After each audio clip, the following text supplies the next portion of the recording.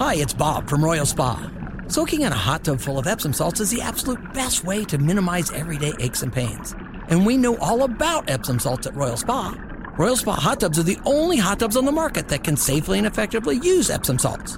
Made right here in Indiana, Royal Spa hot tubs are the highest quality hot tubs on the market. Visit any one of our 3 Indianapolis locations or visit royalspa.com. Ah, Royal Spa. My name is Nigel. Jason Hammer right over there. Hammer, take a wild guess. We'll both guess, because I honestly don't know the answer to this.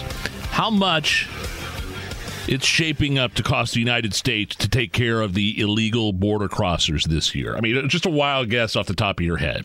It's got to be in the billions. I would say multiple billions of dollars. Over or under 5? Over. I would say over $5 billion.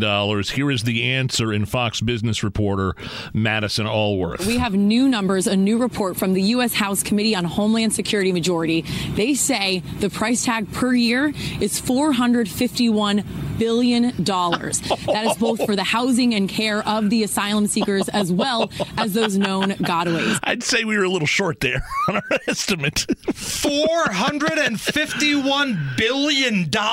I don't know where. Yeah, I don't know why I thought, wow. Okay, well, You've got to play that again. I want to make sure I heard that right. We have new numbers, a new report from the U.S. House Committee on Homeland Security Majority.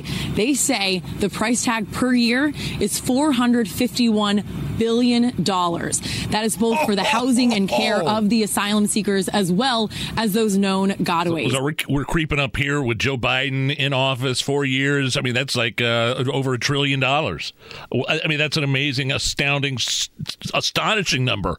And it's money we don't have, to be honest with you. The real reality is we don't have it, but we're printing it off.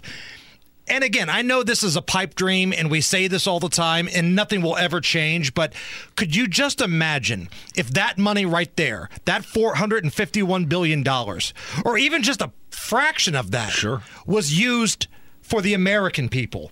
Like if you took that money and built, homeless centers in the major cities across this country, like rehab centers, mental health facilities, activity centers in some of these problem crime areas. Facilities for homeless veterans. Right. More jails. Imagine if you used that money for any one of these projects, how better off things would be. But instead, $451 billion for folks crossing illegally, taking care of them, and hell, some of them are probably planning harm on us. Sure. And don't forget about more money. I mean, on top of money for Ukraine. Right. It's printed money at this point. But again, just sit back and close your eyes and imagine what this country could do if we said, all right, you've got $451 billion to play with. Build some rehab centers, build some homeless facilities, help out the vets, build more jails. Imagine what we could do with that money. That's insane. Infrastructure, roads, bridges, tunnels. Right. Scholarship programs, something.